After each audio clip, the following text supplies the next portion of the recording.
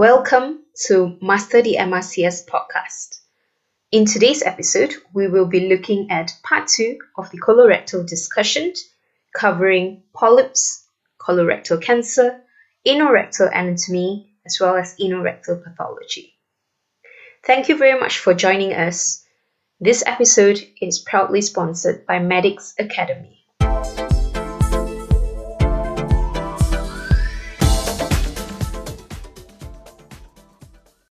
I was hoping we could go on to talk about polyp disease, and if it's okay with you, if we could start with familial adenomatous polyposis. Could you tell me a little bit about that, what it is, how it's inherited? Yeah. So familial adenomatosis polyposis, or FAP for short, is a rare autosomal dominant condition due to a mutation in the APC gene on chromosome 5. It is characterized by multiple colorectal adenomatous polyps in the second and third decade of life, and essentially is an accelerated adenoma initiation process. There is a 100% risk of developing colorectal cancer in untreated FAP. You can have extracolonic manifestations, so not just the adenomatous polyps. In terms of the gene itself, the APC gene, it is a tumor suppressant gene. When you get inactivating mutations in both alleles of the APC gene, these lead to the absence of the APC proteins and an accumulation of beta-catenin, leading to the activation of WNT signaling pathway, which controls cell growth. And are there different types of FAP, or is it all the same disease, really? So there are different forms of FAP, yes. So you have the classic form and the attenuated form. So the classic form of FAP, you will see sort of thousands of colonic adenomas. The clinical sort of penetrance is 95% by age 35, with a malignancy risk of 100% in those who are untreated. The attenuated form of FAP has less colonic adenomas, so sort of in the range of tens to hundreds rather than thousands. And is it completely isolated to the colon, or will we see extracolonic manifestations as well? Yeah, so you can get extracolonic sort of polyps, so in different parts of the GI tract beyond the colon. So within the gastric fundus, within the duodenum, you can also get extra GI tract manifestations in the form of papillary thyroid cancer, childhood hepatoblastoma, and CHRPE, which is quite mouthful to say, but it stands for congenital hypertrophy of the retinal pigment epithelium. I think for the Part A exam, it's useful to know the variants of FAP, so that include Gardner syndrome and Turcot syndrome. And Gardner syndrome is essentially FAP plus osteomas plus soft tissue tumors. So for example, sebaceous cysts, fibromas, and desmoid tumors. Turcot syndrome is FAP plus brain tumors in the form of a medulloblastoma. And so clearly the extracolonic features will need addressing individually in each individual, but what about the colonic features when we're thinking about treatment and surgery for these patients? How would we treat colonic FAP? So you would treat FAP quite aggressively because of its malignancy risk.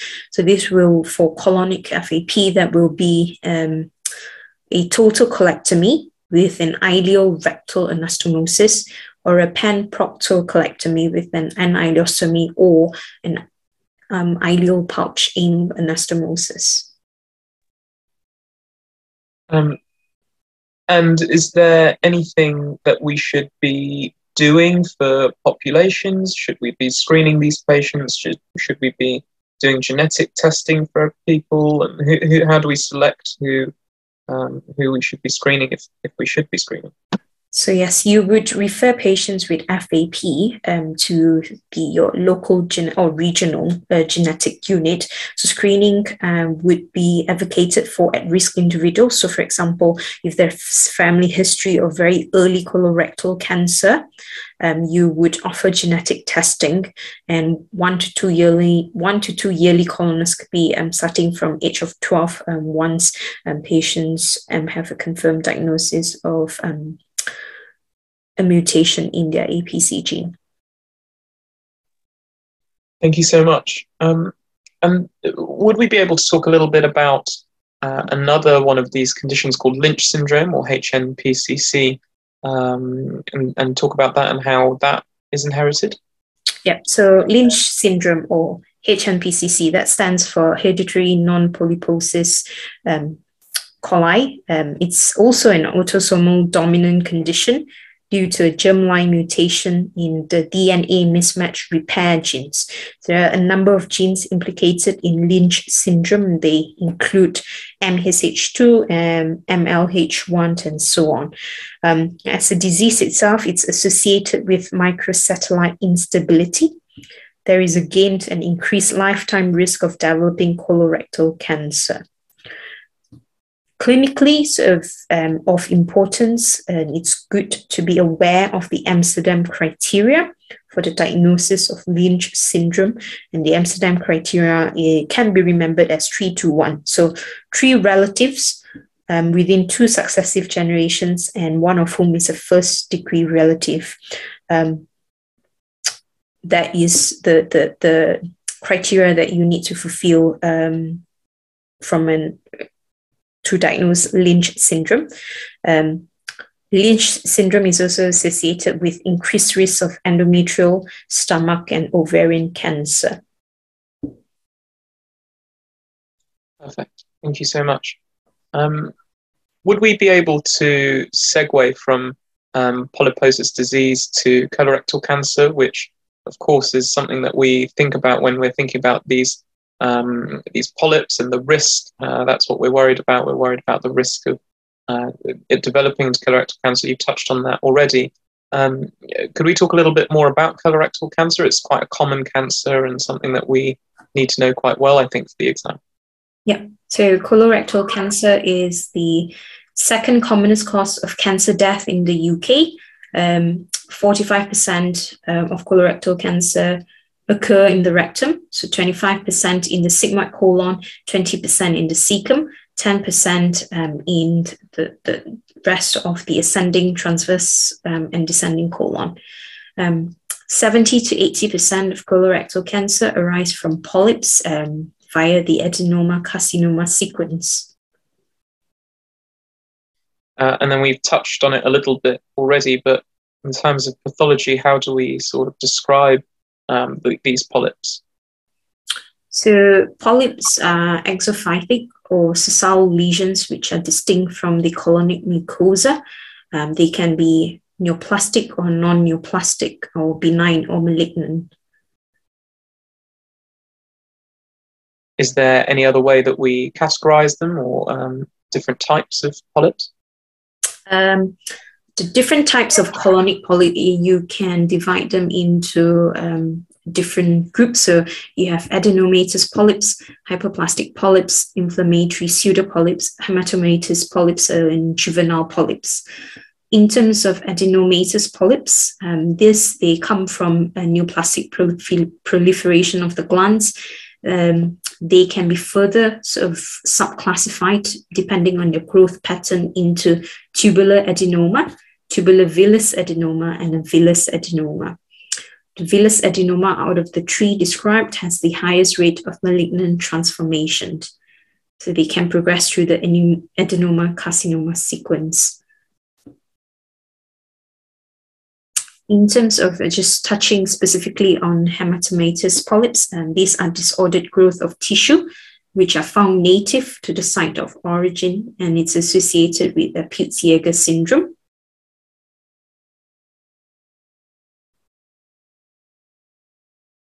Fantastic. Thank you so much. And in terms of thinking about the difference, and we touched on it already, but talking about hyperplasia versus dysplasia, when we're talking about polyps, it's important to understand the difference between these. Is that right? Yeah. So from a pathology and definition perspective, you do need to know the difference between the different terms like hyperplasia, hypertrophy, and dysplasia. So hyperplasia is increase in cell number, whereas hypertrophy is increase in cell size. And dysplasia is disordered cellular growth. So if you are asked in part A or part B of the exam, in terms of cellular features of dysplasia, you would see disorganized arrangement, an increase in number of cells, loss of cellular polarity. You may see cellular and nuclear pleomorphism, an increase in nuclear to cytoplasmic ratio, and increase in mitotic activity. And we've spoken about some of the risk factors for colorectal cancer, of course, FAP, HNPCC. Are there other risk factors that it should be on the tip of our tongue for the exam? Yeah, so in terms thinking of risk factors of colorectal cancer, you can again divide this into modifiable risk factors and non-modifiable risk factors. So modifiable risk factors would include alcohol consumption, diet, either low fiber, high fat diet, obesity. Non-modifiable factors are things like FAP, HNPCC, inflammatory bowel disease, and a family history of colorectal cancer. I'm sure you could name a few more and others, but essentially that's how I would categorize them for the exam. Yeah, and I guess we need to have a few on the tip of our tongue that we're ready to give as answers. We could probably go on forever about which ones there are, but we just need some that we have on the front of our mind. And then if we're asked about the adenoma-carcinoma sequence, which is a common exam question, how would you approach that to answer that? Yes, I can confirm this is an exam favorite because I got asked this question. So the adenoma-carcinoma sequence is a stepwise accumulation of genetic alterations involving the activation of oncogenes and the inactivation of tumor suppressor genes.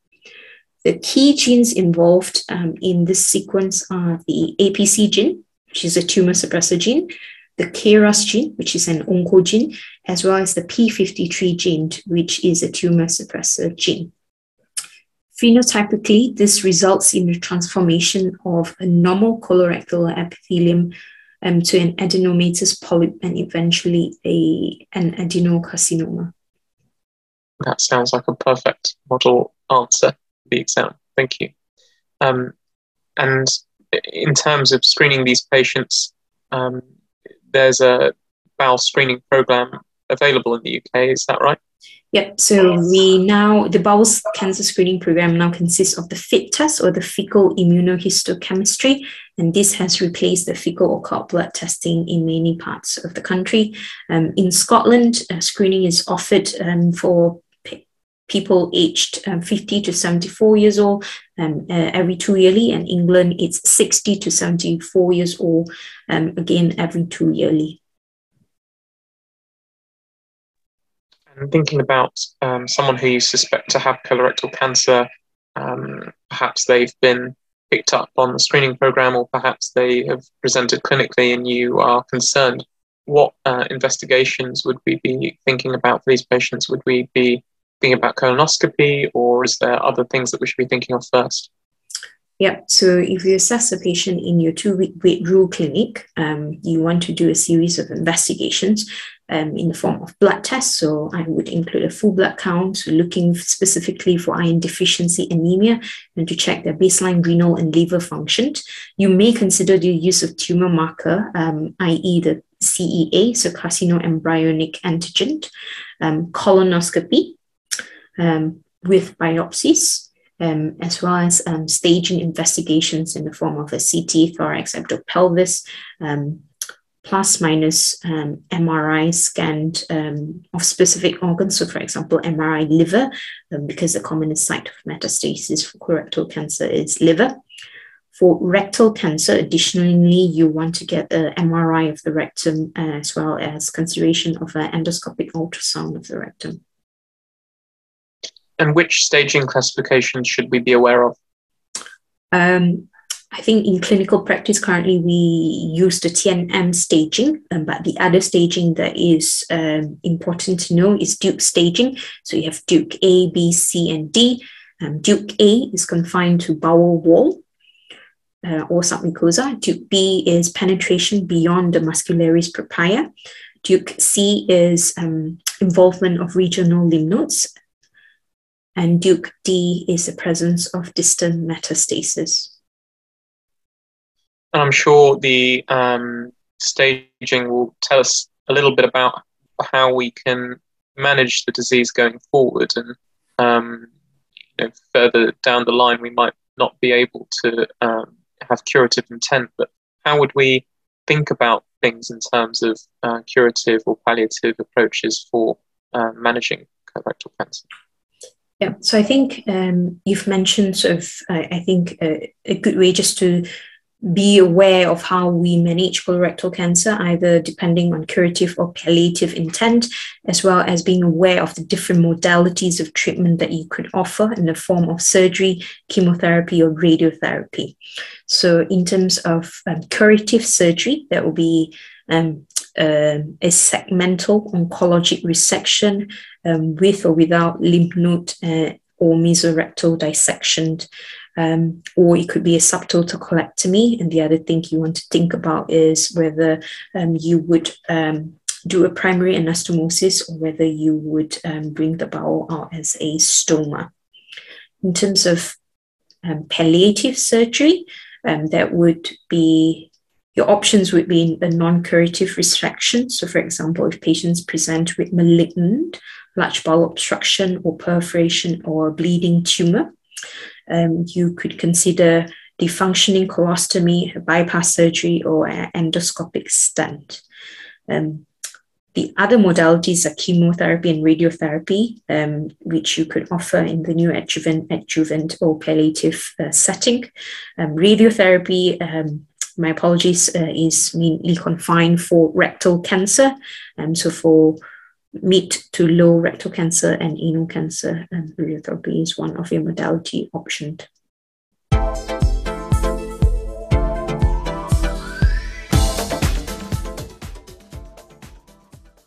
I was hoping we would be able to discuss some of the anatomy of the anorectal tract. Perhaps if we start with the anatomy of the rectum, thinking about its definition and blood supply, and moving forward, talking about the anal canal as well. Would that be all right? Yeah. So the rectum begins at the level of the rectosigmoid junction at S3. So the rectum starts where the sigmoid mesentery ends. The rectum is distinct from the rest of the colon in that it does not have any haustra or tinea coli or omental appendices, and its course is marked by two flexures, so the sacral flexure and the anorectal flexure. The rectum is continuous with the anal canal. It passes through the pelvic floor to end as the anus. The blood supply to the rectum comes from the superior, middle, and inferior rectal arteries. The superior rectal artery comes from the inferior mesenteric artery. The middle rectal artery comes from or is a branch of the internal iliac artery.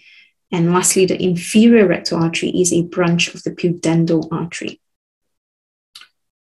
Moving on to the anus, the anal canal is surrounded by internal and external sphincters which maintain continence. The internal anal sphincter surrounds the upper two-thirds of the anal canal. It's formed from the thickening of the involuntary circular smooth muscle in the bowel wall. The external anal sphincter is a voluntary muscle that surrounds the lower two-thirds of the anal canal, and so it overlaps with the internal sphincter. The external anal sphincter blends superiorly with the puborectalis muscle of the pelvic floor. At the junction of the rectum and the anal canal, there is a muscular ring, and this is known as the anorectal ring. It's formed by the fusion of the internal anal sphincter the external anal sphincter, and the puborectalis muscle. And this muscular ring is palpable on rectal examination. The mucosa of the anal canal is organized into longitudinal folds, so known as anal columns. They are joined at their inferior ends by anal valves. So the anal valves collectively form sort of an irregular circle known as the dentate or pectinate line. Now, the dentate line is important anatomical sort of landmark for the anus because you get different neurovascular features above and below the dentate line according to the different embryological origin. So above the pectinate line or the dentate line, it is derived from the embryonic hindgut. So the blood supply comes from superior rectal artery, which is a branch of the inferior mesenteric artery, which we know supply the hindgut, okay? The visceral innervation above the pectinate line is via the inferior hypogastric plexus, and the lymphatics drains into the internal iliac nodes. Below the pectinate line, this is derived from the ectoderm. The blood supply is from the inferior rectal artery. It has somatic innervation rather than visceral innervation, and its somatic innervation is via the inferior rectal nerve, which is a branch of the pudendal nerve. The lymphatics below the pectinate line drained into the superficial inguinal nodes. So just to recap, above and below the pectinate line, they differ in terms of the nerve innervation, nerve supply, the blood supply, and their lymphatics. Thank you for that fantastic summary, including the embryology and the blood supply, as well as the nerve supply. That's fantastic. Thank you. Moving on to the pathology, I thought we'd talk about anorectal abscesses, as that's something that we see quite commonly, especially early trainees as well, and it's quite a common condition. Could we talk about the causes, perhaps, and which patient groups we tend to see this in most often? Yeah. So anorectal abscesses are commonly idiopathic. In fact, 80% of them are. The pathology behind this can be explained by the cryptoglandular theory, which we'll have a chat about in a bit. 20% of anorectal abscesses are secondary to other causes. So, for example, inflammatory bowel disease, i.e. Crohn's disease, secondary to fissures, trauma, and immunosuppression. 30% of patients with anorectal abscesses will later go on to develop fistula in anal. And how would you define an abscess when we're talking about abscesses? It might seem obvious, but I think it's important to sort of clarify what we mean by that. Yeah, so this is also a popular sort of short question on the Part B exam. So an abscess is defined as a localized collection of pus surrounded by a pyogenic membrane. And when we're talking specifically about anorectal abscesses, how would we classify them? You could classify anorectal abscesses into subcutaneous, or what we usually see as the perianal abscess. They're mostly subcutaneous. Intersphincteric abscesses, ischiorectal abscesses, submucosal abscesses, as well as supralevator abscesses. Fantastic.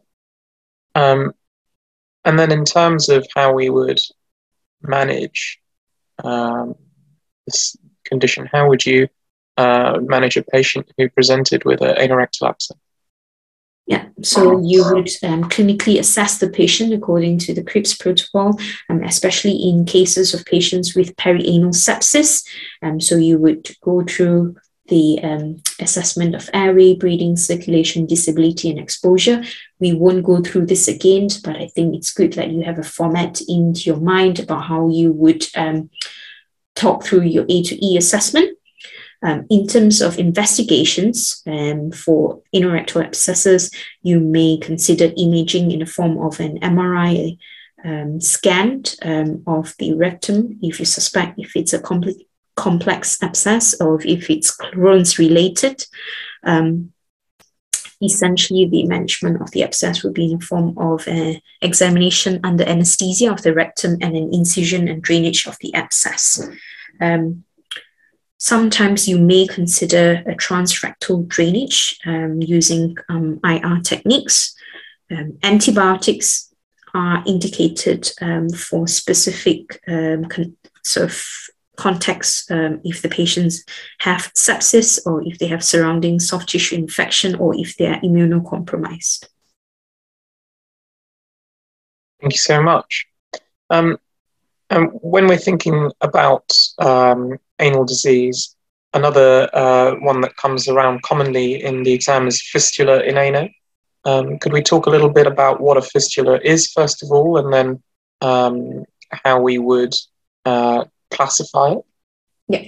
So a fistula is defined as an abnormal communication between two epithelial line surfaces.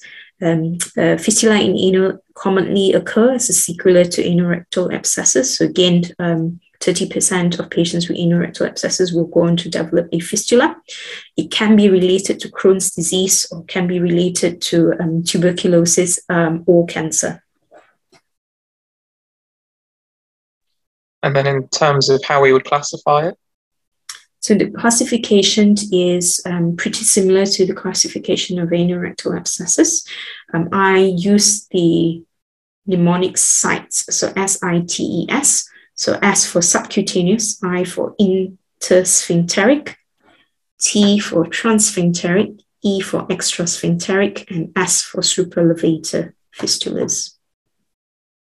And often we talk about Goodsall's rule, something that's definitely been explained to me in theatre before. What would you explain if you're talking about Goodsall's rule? What would that mean?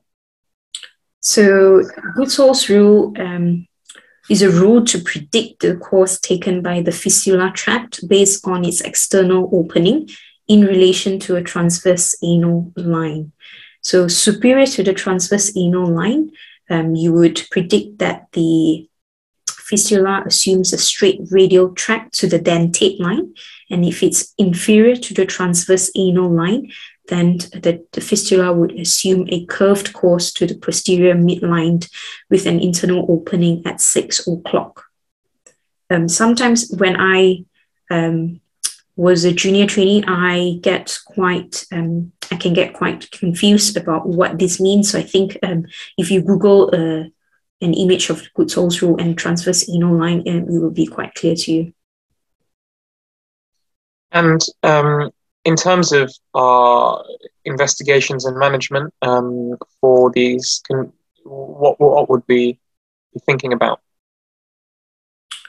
So in terms of management, imaging-wise, you may want to consider MRI rectum plus minus an endoanal ultrasound for complex fistula. Otherwise, the surgical sort of options will depend on the level of the fistula and whether there's any sphincteric involvement. So your surgical procedures can either be a staged procedure or a single procedure. I think the management of fistula can be quite complex, but categorically, you can divide it into a low fistula or a high fistula. So your options for a low fistula will be in the form of a fistulectomy or laying open of the fistula tract. If it's a high fistula with a sphincteric involvement, then your options are an insertion of a ceton, or more complex things like the lift procedure or advancement flaps.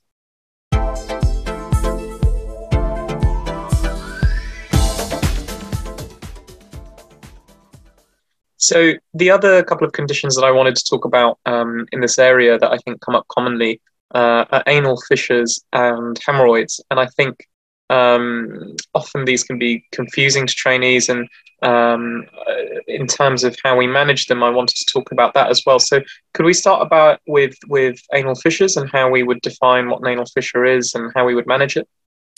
Yep, so an anal fissure is a mucosal tear within the anal canal, and it's extremely painful. So the patient will complain of pain either sometimes after defecation. It's commonly in the posterior midline 6 o'clock and anterior midline 12 o'clock. If you have a fissure elsewhere, then you want to think about secondary causes, for example, Crohn's disease. And fissures can be associated with a sentinel skin tag. The management of fissures, again, can be divided into non-operative management and operative management. So in terms of non-operative medical therapy, you would offer a trial of 8 weeks. So that's in the form of a topical anesthetic gel, a topical nitrate, a topical calcium channel blocker. You would also advise patients in terms of their dietary lifestyles, and you also want to ensure that they are on regular laxatives to prevent or avoid constipation. The other medical adjunct that you can use is a Botox injection, which essentially relaxes the muscles in that area. In terms of operative management, that will be in the form of a lateral internal sphincterotomy, which is not commonly performed, but is highly effective, but it risks anal incontinence. And in terms of hemorrhoidal disease, what do we need to know about that for the purposes of the exam? So hemorrhoids are abnormal dilatations of the anal vascular cushions. It consists of the anorectal mucosa, submucosal tissues, and the vascular pedicle. You commonly get hemorrhoids at the 3, 7, and 11 o'clock positions. Clinically, you can classify hemorrhoids into internal hemorrhoids, i.e. above the dentate line, or external hemorrhoids below the dentate line. And there are different degrees of prolapse of hemorrhoids that you can classify according to. So first degree, second degree, third degree, and fourth degree. So first degree hemorrhoids are non-prolapsing hemorrhoids. Second degree are prolapsing hemorrhoids during defecation, but they are spontaneously reduced. Third degrees are hemorrhoids which prolapse and require manual reduction. Fourth degrees are irreducible or persistently prolapsed hemorrhoids. In terms of management, you would do a proctoscopy to confirm the diagnosis, as well as consider a colonoscopy to exclude concurrent anorectal pathology. The management, again, can be divided into non-operative management and operative management. So non-operatively, you would advise dietary sort of changes, laxatives to avoid constipation. Patients may find benefit from over-the-counter creams, for example, like the Anusol cream. In terms of surgical management, this depends on the size and the degree of the prolapse. So for first and second degree hemorrhoids, your options are bending or sclerotherapy injections. For second to third degree hemorrhoids, your options can be in the form of HALO, also known as a hemorrhoidal artery ligation, or a transanal hemorrhoid dearterialization. For third to fourth degree hemorrhoids, the options would be a hemorrhoidectomy.